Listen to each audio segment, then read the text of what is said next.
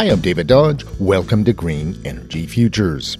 Solar grew by a record 126 gigawatts in 2020, and renewable energy comprised 82% of the net capacity increase in electricity generation globally.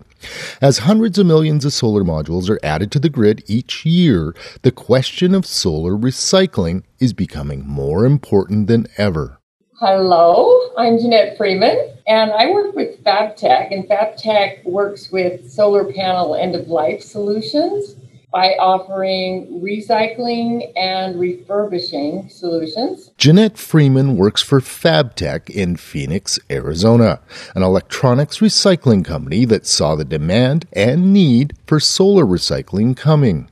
Solar is growing, and it's said that we will add as much as 500 to 600 gigawatts more by 2030.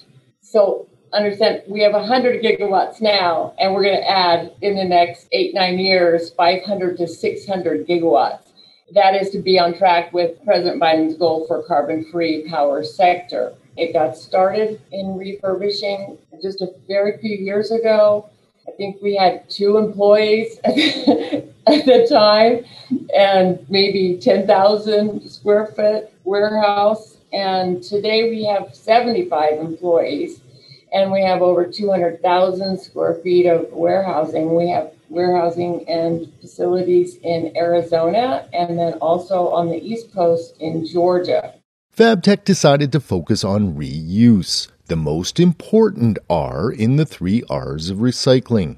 When a call comes in, FabTech evaluates the used solar modules and separates the broken ones from the ones that can be refurbished. So we sort. So broken glass panels go to recycling. If it's another obvious defect like complete burning or lifting of a laminate or burning of the cells where we can look and go, no, that's got to be recycled, then that goes to recycle. Then they go through our regular renovation system, which is our specially invented car wash for solar panels. And they go through, we don't even resell them unless it's not at 80% capacity.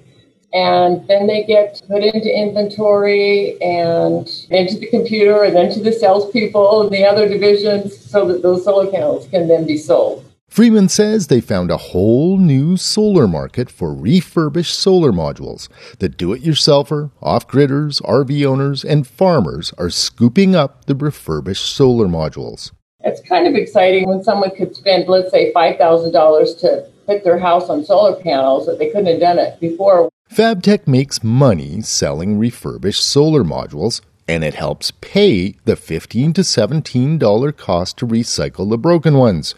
About half the solar modules that come in can be reused. There's roughly over 600,000 modules that we have been able to reuse in the last 3 years, and 7.5 million pounds that we've been able to recycle. And it's projected that by 2050, there'll be around 80 million metric tons of solar panels that have reached their end of life. So that's a huge amount of waste. Freeman foresees a very bright future for the solar reuse market.